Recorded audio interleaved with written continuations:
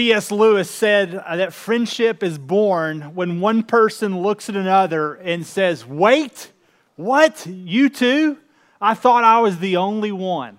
Oftentimes, we think that we are alone or that we have nothing in common with other people. I don't know about you, but we're gathered here today because we have one thing in common, and that is we believe that there is a God who loves us, who cares for us, who wants to meet every need we have in life.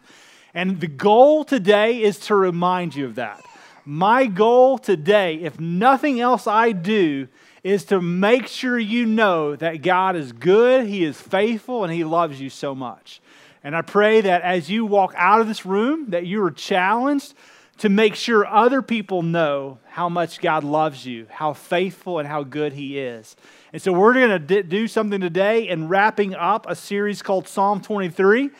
We have been taking a look over the last 5 weeks. Today is the 6th week, and we're going to wrap it up today on both campuses. So we're grateful that you're here joining us in Wills Point. There's a multitude of people joining us online, as well as those that are joining us on the Edgewood campus. And so everybody in Wills Point, here's what we're going to do. On 3, we're going to give a shout out to Edgewood. We're going to say, "Hello, Edgewood," on 3. 1, 2, 3. Hello, Edgewood! So we're grateful that they're there. We are hopefully just a couple of months away from being able to be in a building over there, but we continue to say, whatever the Lord desires. It is all about His sovereign timing, and but we are excited for them. Encourage you to obviously see it as you're driving by on Highway 80 or check it out. Feel free to act like you own the place because many of us have paid for it. And so just act like you're the lead dog and go in and see it. If you don't mind, let's pray, and then we're going to dive into Psalm 23. Before we pray, I want to just tell you, 2 weeks from today, we start a new series called Strengthening Your Family Tree. It's going to be coupled with lots of resources throughout the month of November. You do not want to miss it. I promise. It's a pastor promise. It will be worth your time. And it will be worth your kids' time and your grandkids' time for you to be here. So let's pray together. Jesus, we love you. We thank you. We praise you for this morning. We pray that you would encourage our hearts and remind us of your goodness. In Jesus' name we pray. Amen. Psalm 23. It just begins and says, "The Lord is my shepherd, I shall not want. He makes me lie down in green pastures. He leads me beside still waters. He restores my soul. He leads me in paths of righteousness for His name's sake. And even though I walk through the valley of the shadow of death, I will fear no evil, for you are with me. Your rod and your staff, they comfort me. And you prepare a table before me in the presence of my enemies. You anoint my head with oil. My cup overflows. And surely goodness and mercy will follow me all the days of my life, and I will dwell in the house of the Lord forever." Today, we're going to be talking about what it looks like for goodness and mercy to follow us all the days of our life and why we should be excited to dwell in the house of the Lord forever. But in order for you to understand what David is writing and kind of what he means, you have to understand a little bit of the context of the first 5 verses. And so I'm just going to assume that you're here as the first-time guest, or maybe it's the first time that you've joined us recently in all the time that we've been here, and you're catching verse 6 of this thing. Well, if you're catching verse 6, then you need to have an idea of the first 5. And so here's what I'm going to do. I'm just going to walk you through what David is probably meaning because he was a shepherd. He was a king of Israel. Before then, he was the shepherd and was faithfully tended to his flock. And he writes from the perspective of being a sheep man and helping us understand who God is. But if you can see this from the lens of a shepherd, a sheep man, it kind of helps you a little bit better understand the God that loves us and cares for us. And so when you think about verse 1, it says, "The Lord is my shepherd, I shall not want. He makes me lie down in green pastures." What you need to think of is a shepherd who tends to his flock in the spring. And he does it faithfully and dutifully, and he makes sure that his flock never has a want. The grass is desirable, it's green, it's lush. He's got plenty of forage for all of his flock. And what he does is he faithfully moves them to places where they are never lacking anything. And so he moves them from pasture to pasture to pasture. And here's why. Because if you know anything about sheep, they'll eat everything there is until it's only dirt. And they don't have the wisdom to realize that I probably shouldn't eat all of this.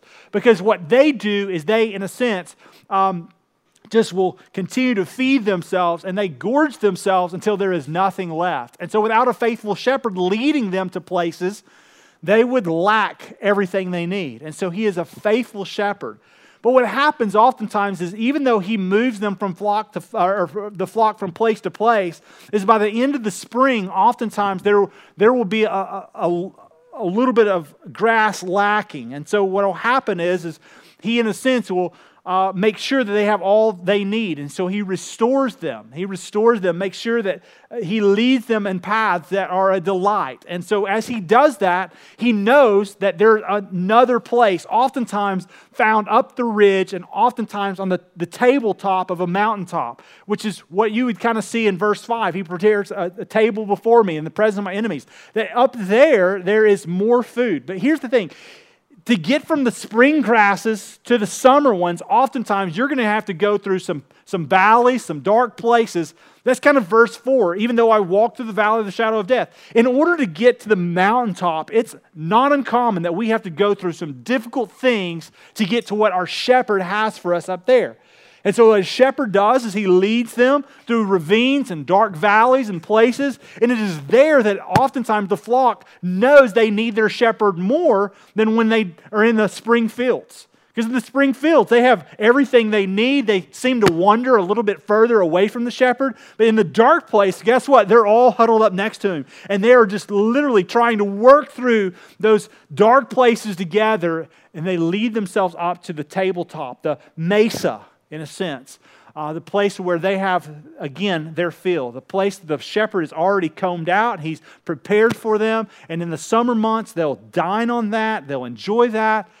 But then their desire is to get back to the home place, to get back to the ranch where the fences are already there and they've got great forage and the grass has grown thick and lush again. And in the winter months, they're going to move back down and they're going to come back and they're going to dwell in the shepherd's ranch, hopefully forever. And the shepherd knows they'll have to do this again. But their desire is to be at home. See, what a good sheep realizes when they have a good shepherd is that there's no better place than just to be at home. You ever experience like, I just want to be at home, and there's in a sense a peace and a protection and security. And for a lot of us, we have a place like that. For a lot of us in this room, it's not our home. And I pray that we would know that it doesn't have to be our home, but it does have to be somewhere where the Lord is faithful to us and we know that we are at rest with Him. And that's what this text means, is that we are at total rest and we are faithfully and dutifully satisfied in the one who loves us and meets our needs. And goodness and mercy follow us. It reflects what we believe about our good shepherd. And that's really the point of this text, is what do people see in you? Do you imitate the fact that you have a good shepherd? And oftentimes it's very difficult to answer that question. When you start thinking about, am I dwelling with the Lord? Do I have an eternal home? Yes. Okay, you might ask yourself this question. The question is, do you really believe that? And do you really imitate that? And it's very difficult for us to answer those questions because oftentimes we try to answer those in the wrong ways. But let me explain to you real quickly how you can know if the goodness and the mercy of the Lord are following you all the days of your life. And it's very simple. It's not profound, but it is very difficult to live. Very simple, not profound, but very difficult. And here's how. It's what you do in the difficult times. It's what you do in the valley of the shadow of death. I'll tell you that a lot of us in here, we may be joyful and we may be excited and we may be vibrant and we may, in a sense, radiate lots of different things when life is good. And so it's not uncommon for us to be joyful and happy and jubilant in all these different areas where life's fine. I mean, you got a nice house, You got beautiful kids. You got a beautiful wife. You got very little challenges in your marriage. You don't have a whole lot of hardships. You got plenty of money in the bank. Your kids are doing well. They were wearing little things on their face that show that they were A honor roll students or AB honor roll students, and that's not a challenge. They're good in sports, and so they play all the games. They rarely sit the bench, and people look at you, and they go, wow, I want what you have. And you go, yes, and God is so good. God just has given us all this. And we look at life and we just realize that relationships aren't difficult at this point. We have no real enemies. It's not like people are trashing us. And in some ways, we just have a nice life. But the question is what happens when one or two or three or all of those things begin to fade away? What happens when you find yourself in a place of darkness? What happens when you find yourself with a diagnosis? One that you aren't actually going to overcome. Are you still exuding goodness and mercy? What happens when one of your kids ends up sick and it leads to their death? Or what happens when just one day, fatally, your kid is killed in a car accident? Is God still good? Is He still merciful? Do you still delight in Him? Do you still show the joy of the Lord in Him? What happens when your bank account is depleted? What happens when you lose your job and your home and your cars? What happens when your kids are diagnosed with a dyslexia and guess what? They don't make A's or B's because they're struggling to make a C. What happens then? Are you still exuding the goodness and the mercy of God? Because that's the point of the text. The point of the text is that you know that regardless of where you are, that God is faithful and good.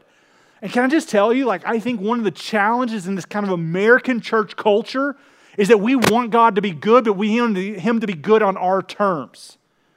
For instance, it's not uncommon that you'll be reading along social media. I'm a Facebook and really a Twitter guy, and so I'll be reading and somebody will say, hey, be praying for me.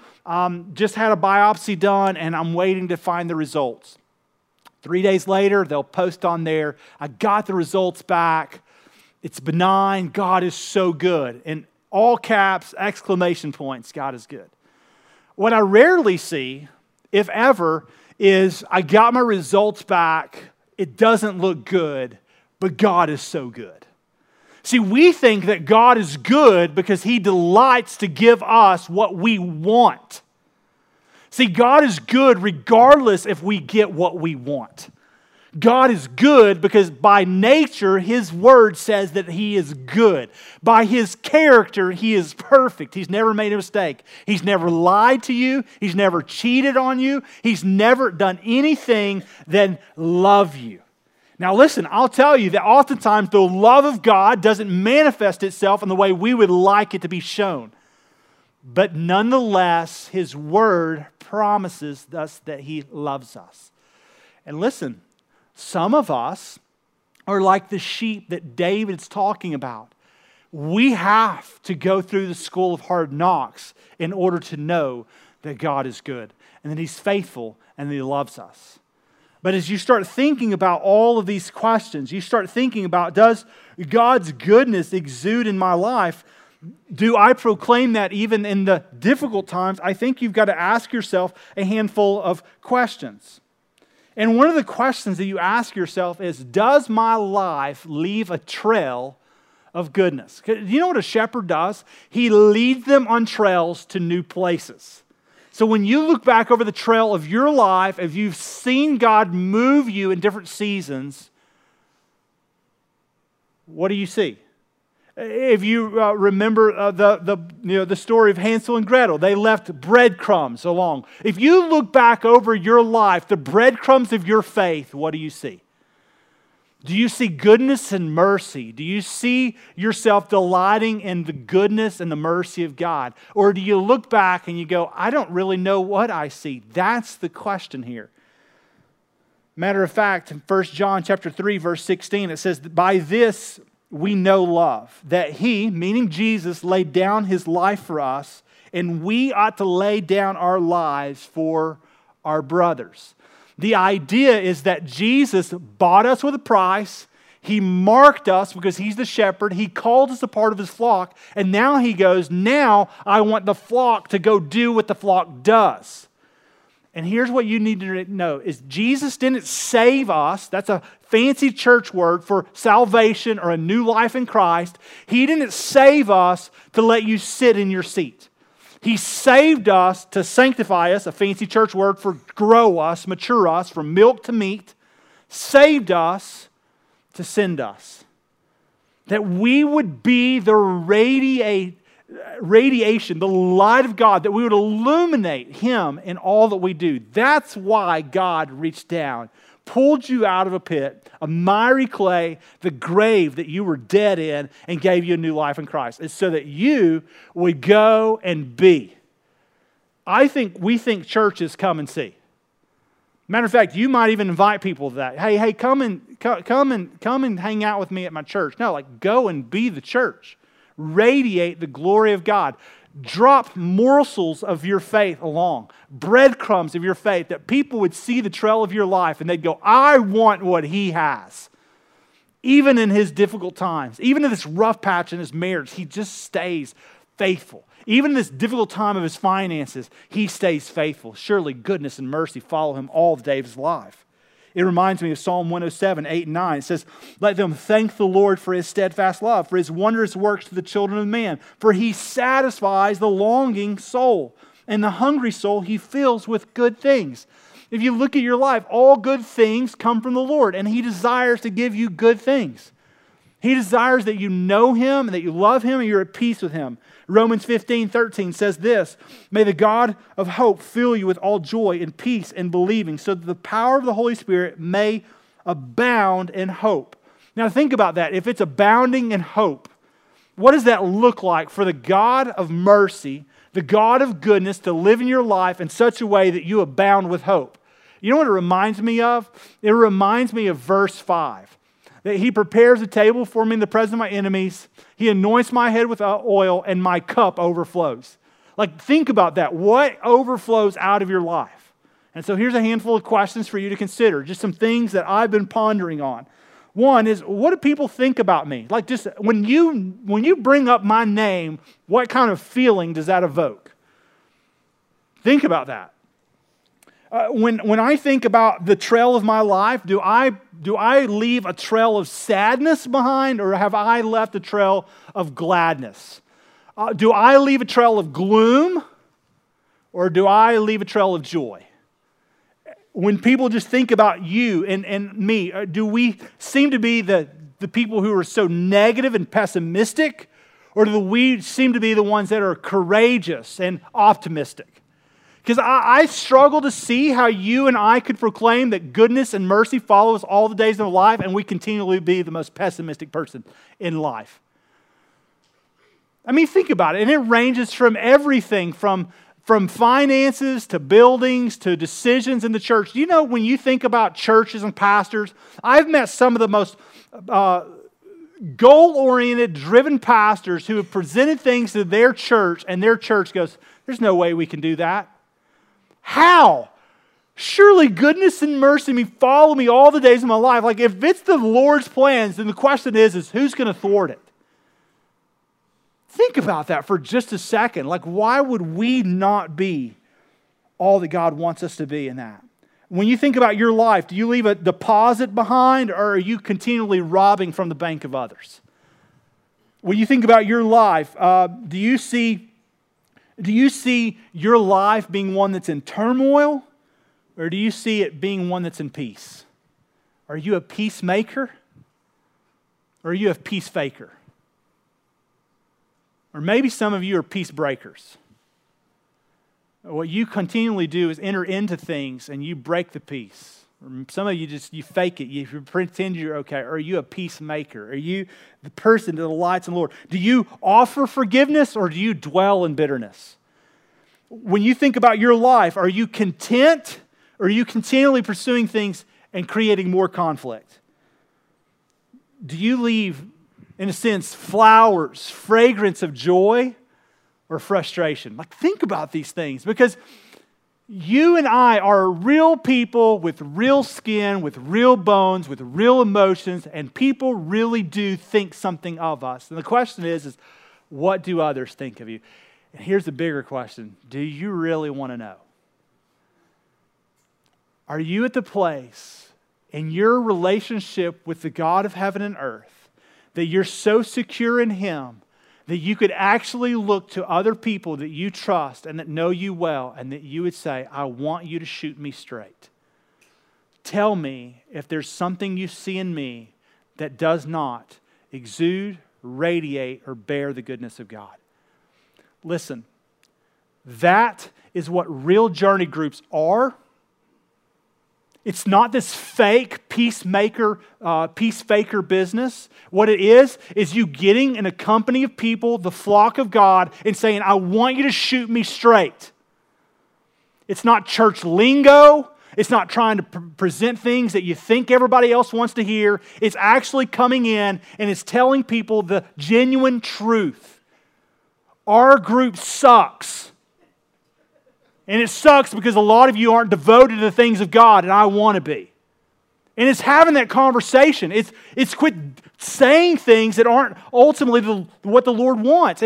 It's even saying, hey, can I just be honest with you? I'm one of the things that contributes to our group being so bad. It's because I keep showing up unprepared. I keep showing up and I'm not ready to do the Lord's business. And so would you forgive me? And then get on your knees for the group. Actually do something bold and courageous that would bring the character and the goodness of God to your group. And say, I'm going to set a new precedence of here's forgiveness. Would you forgive me? Because I've not been about the business that I committed to being about. That's goodness and mercy. Goodness and mercy isn't showing up on a Sunday, sitting in a seat, listening to some guy tell you what you want to hear, singing a few songs, patting each other on the back, and going to do.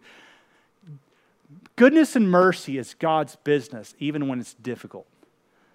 But I'll tell you this, I genuinely want to know if I'm not God's man. Because the greatest desire in my life is to be God's man. Matter of fact, recently had somebody tell me why they didn't like Stone Point.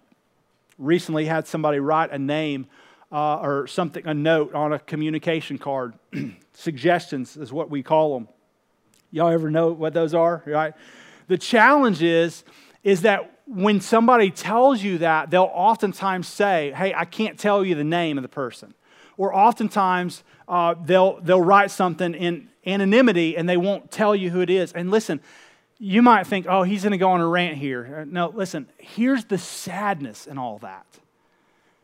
Is that I know that I need suggestions, but I also need to know who to talk to about the suggestions. See, the thing that what breaks my heart most about this name, this idea of Stone Point, the reason that I am so broken over it is not because the person didn't have something that was true. It's that I can't reconcile to them on behalf of what they believe to be true. That I can't go and plead for the mercy and the goodness of God in their lives in this season and say, I'm sorry that I missed it. I'm sorry that we weren't what God wanted us to be. That's the church. Would you forgive me for being anything less than the gospel to you? And that's what weighs on my heart in this season. That's the gospel. That's the good news. That's the church I signed up for. And that's the church I pray that you and I are signing up for. Listen, if it's anything less than that, I encourage you, I implore you, please go down the road. And it's not because I don't want to love you. And you might even take that comment and you're like, oh, wow, what? No. What I'm trying to help you understand is that's what God's people have to be, or they're getting less than the God we know and serve. See, God wants to shake up His people. And so here's what we should make our lives about: going about and doing good. And I pray that the day that you bury me, I pray that the day that a handful of people, I pray it's a handful of people show up, I pray that they would just simply say these words: He made His life about doing good. That wherever He went, He did good. It's enough. And then point them to the God who did some good in me. Because can I just tell you that apart from my Lord, my Savior, the one who redeemed me, sanctified, and is sending me, there is nothing good about me. Matter of fact, I find myself at the end of the first service, having to apologize for some of the stupid things I say. I'm continually having to do that. I live in conflict with people because I'm an idiot. But you know the goodness and the mercy of God reside in you when you go to your brother and you fix it. And you go, hey, I missed it. I'm sorry. Will you forgive me? Would you help live with me in a relationship? I know I let you down, but I know a faithful Savior who never lets us down. And then point them to Jesus. Why? Because the longer the eyes are on me, the longer that we're going to have problems. But I pray that nonetheless, goodness and mercy follow me all the days of my life. And that we would dwell in the house of the Lord forever. Now, when you think about dwell in the house of the Lord forever, you think about the eternal aspect of God, and you should, because that's our heavenly home, and I think our mind typically goes there. But here's what I want you to think of. I want you to think about the continual purpose of this entire text. That you start out in green pasture, still water, that He restores your soul, that when you're flipped over on your back, that a faithful shepherd comes along and He puts you back on your feet, that He walks with you, that He in a sense helps you in different seasons and places. You lack nothing. But then He walks with you through the valley. He gets you up to the mountaintop, which you enjoy in the summer months. And then at the end of the summer months, it's like, I want to go back home. I just want to be home. That's what the text means, that you and I would be at home with the Lord. In essence, there is no better place in our life to be than right where the Lord wants us. To be home with the Lord. And the only way you're at home with the Lord is to realize how good and how faithful the shepherd He is. Now, I want you to think about this for just a second. There are a multitude of types of shepherds out there. Maybe it's not a sheep man. Maybe you call him a cattleman. Have you ever looked upon a pasture and you just see weak, feeble-looking animals? I mean, they're uncared for, they're mangy, they're dirty, they're nasty. They look as if they are, in a sense, sitting on the property for one reason, that is to give some sort of a financial break, a tax break. But outside of that, there is no general care. Outside of receiving some benefit back from the animals, there's no love towards the animals. There's no feeding plan. There's no regiment to care for them, to train for them. There is no fly spray to keep away the parasites. There are no shots to help make sure that they don't get black leg or just fall over and die. Matter of fact, if we're honest, the shepherd could care less if they die. He cares less if their wool is so thick that they're entangled in things that they shouldn't be. That's the type of people that live in our world today. There are a multitude of people that they should be looking over the fence into the church and they should say, I want what that church has. They seem to have the goodness and the mercy of the Lord. I want to dwell in that house with them. So think of yourself on a pasture forage of 600 or 700 acres, the nice windmill and the farm home and the white fence all around it. And then look just beyond that fence to the sheep who look so poor and so lousy and so unmanaged that they long to be in the pasture where every other sheep is. That is the dying world. And they have a shepherd who cares nothing for their souls, who wants them to die, who cares less when they do, and wants to lie and deceive them, hoping that they'll never go to the place where they can find delight and joy and satisfaction in a true shepherd who will never let them down, who will never lie to them, and always continually cares for their needs. Their shepherd has a name, and his name is called Satan. Great quote from a guy named Philip Keller says this about that. He goes, likewise, with those apart from Christ, the old world is a pretty wretched ranch. Fences are broken down, dry dirt, nothing good. He didn't put that. This is what I see. And Satan is a heartless owner. He cares not a whit for men's souls or welfare. Under his tyranny, there are hundreds of hungry, discontented hearts who long to enter into the household of God, who ache for His care and concern. Guys, when we go to work tomorrow, you should make your Monday matter. And listen, your Monday doesn't matter because you push some papers. Your Monday matters because there are some restless souls who long to have the freedom that you and I claim to have. There are people that we rub shoulders with every single day that the reason they're in that place is because they've never understood hope or mercy or joy or goodness. And they certainly don't believe that there's a God who's good. And one of the reasons they don't believe God is good is because the people of earth who claim to know the God of heaven show nothing good about the God of heaven. I had a friend named Todd Wagner who he said in his book, Come and See, he just says, one of the reasons that people don't believe God's doing anything on earth is because, or God's doing anything in heaven is because his people aren't doing anything on earth. So think about that. But that's what it means. Surely and goodness will follow me all the days of my life. We go about doing good. We reconcile hard conversations. We're not perfect, but we point people to the perfect Savior. And we desire to dwell in the house of the Lord forever. We desire to be at home with the Lord, to walk with Him daily, to devote to Him with His people, to abide with Him, knowing that He is our vine, that we are the branches, that if we remain in Him and Him in us, that we will bear much fruit. You know what bearing much fruit for? It's a synonymous term with goodness and mercy following us the days of our life. When we are His people, people see it. I don't know about you, but that's what attracts me to God's church. And that's what I think God's church should make themselves more about the business of. Why? Because that's when people could know that they could actually be home with the Lord and dwell with Him forever. See, this isn't just talking about, heaven and all of its bliss, and I can't wait to get there. It's talking about what it looks like to delight in the goodness of God now. That He is our good shepherd, and that because we know Him, we can invite other people to come in through the sheep gate. So think about it. On that big, luscious ranch, other sheep looking in, what if there was just a gate that some of the sheep could walk through? And they could come to be a part of the flock. Would you want that gate open? Absolutely. But here's what you need to know.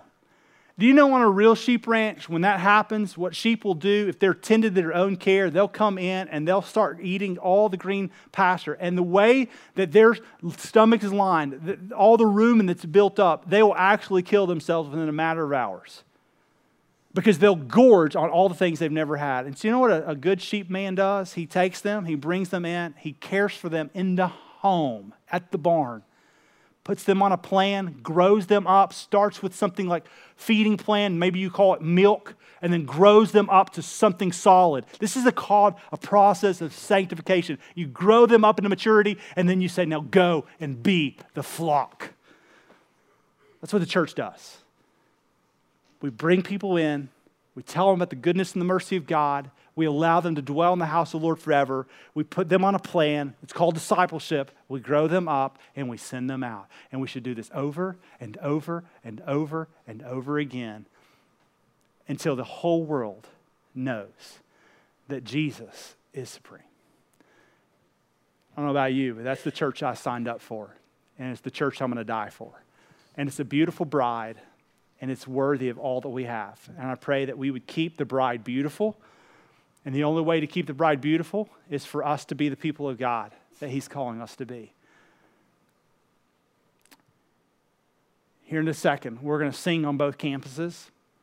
And here's the thing. We're talking about goodness and mercy following us all the days of our life. And we're talking about dwelling in the house of the Lord forever. And I don't know about you, but it evokes something in me. It's kind of in my emotion. I'm like, hey, I want a chance to just kind of sing to God. I want a chance to just go, Lord, you're good. You're faithful.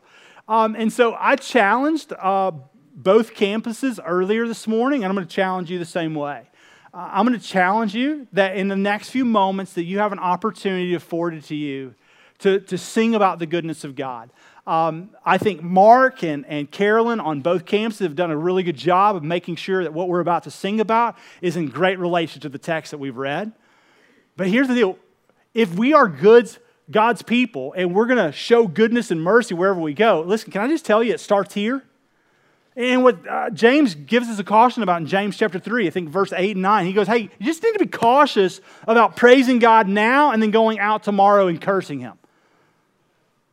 So if we're going to praise Him now, I encourage you to praise Him. And listen, can I just tell you that I grew up in a culture I grew up in a culture in which I felt like that praising God meant that I had to do it in a certain way, which typically meant that I had to have my hands down and my arms had to be stiff and I couldn't move too much. I certainly couldn't sway. And if I raised my hand, it better be one and it better not be too high, right? And some of you grew up with that, and some of you, I'm going to go ahead and just say it, you're foolish enough to believe that that's the right way. What I see in my text is that God wants a heart that's postured towards Him. And if that heart leads to a physical place in which your hands are raised or you find yourself on your knees, then you feel the freedom here to do that. Matter of fact, I pray and encourage many of you to do that today. What I don't see the flexibility in Scripture is for you to make worship a mockery, that you would make it in any way about yourself, that you wouldn't, in a sense, go around and making somebody else see you as the spectacle of our worship. Matter of fact, you are not the one we worship, and that's why we don't worry about too much other than how we worship the Lord. But in a few moments, I think we have an opportunity afforded to us to sing to a good God and begin the practice of goodness and mercy. And one of the ways we do that best is when we surrender to Him. And can I just show you the classic sign? This symbol, it means the same thing to Terrell PD as it does to Wills Point PD. It means the same thing to Edgewood PD. It also means the same thing all across cultures.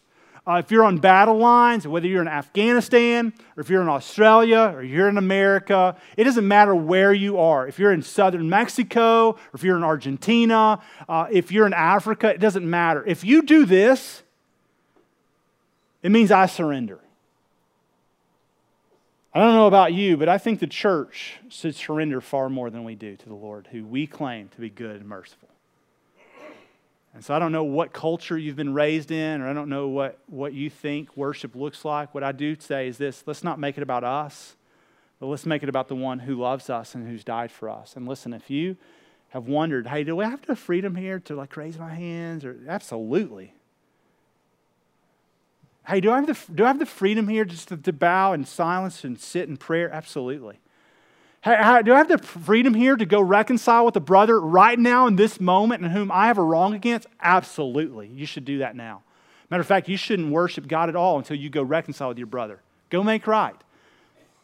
Go drop a morsel of goodness and say, hey, listen, I got to come to you because I've wronged you. I've talked about you maliciously. I've said some hateful things about you. I didn't give you a chance to reconcile. And so will you please forgive me? I love you. I care for you. And I want to make things right. That's the church.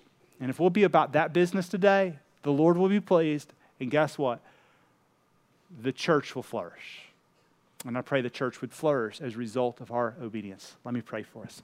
God, I pray that you would take the breadcrumbs that I've dropped this morning and that you would use them. Statistics tell us that out of all of us in here, because we're sheep, we're only going to remember 5% of what we've heard. And so, Lord, I don't know what it is that you want us to hear, but I pray that everyone in this room would hear one thing today, that they would write down, they would add it to the tablet of their heart, and they would go to your word, and they would begin to meditate it on this week. And maybe it's about the life they live, about goodness and mercy. Maybe it's about dwelling at home with the Lord. Maybe it's about being your person even in difficult times and darkness. Lord, I don't know what it is. I just know you're faithful to your word. So would you use it? And would you remind us that you are the good shepherd? You tell us that in John chapter 10. You remind us that you are the one that we should love. You are a faithful shepherd. You lay your life down for the sheep. You're not like a hired hand. You're not the one who sees the sheep and then flees and a wolf comes and snatches them, because you're the one who created us. You're not just one of the workers on the ranch. You are the shepherd. You are the one who knows us and our name. You marked us. You bought us the price. You call us. You've laid your life down for us. And we are a part of your flock and your fold. And we thank you that we hear your voice and we can follow you. So God, would you show us how to live for you in contentment and in joy, whether it be in the valley or on the mountaintop.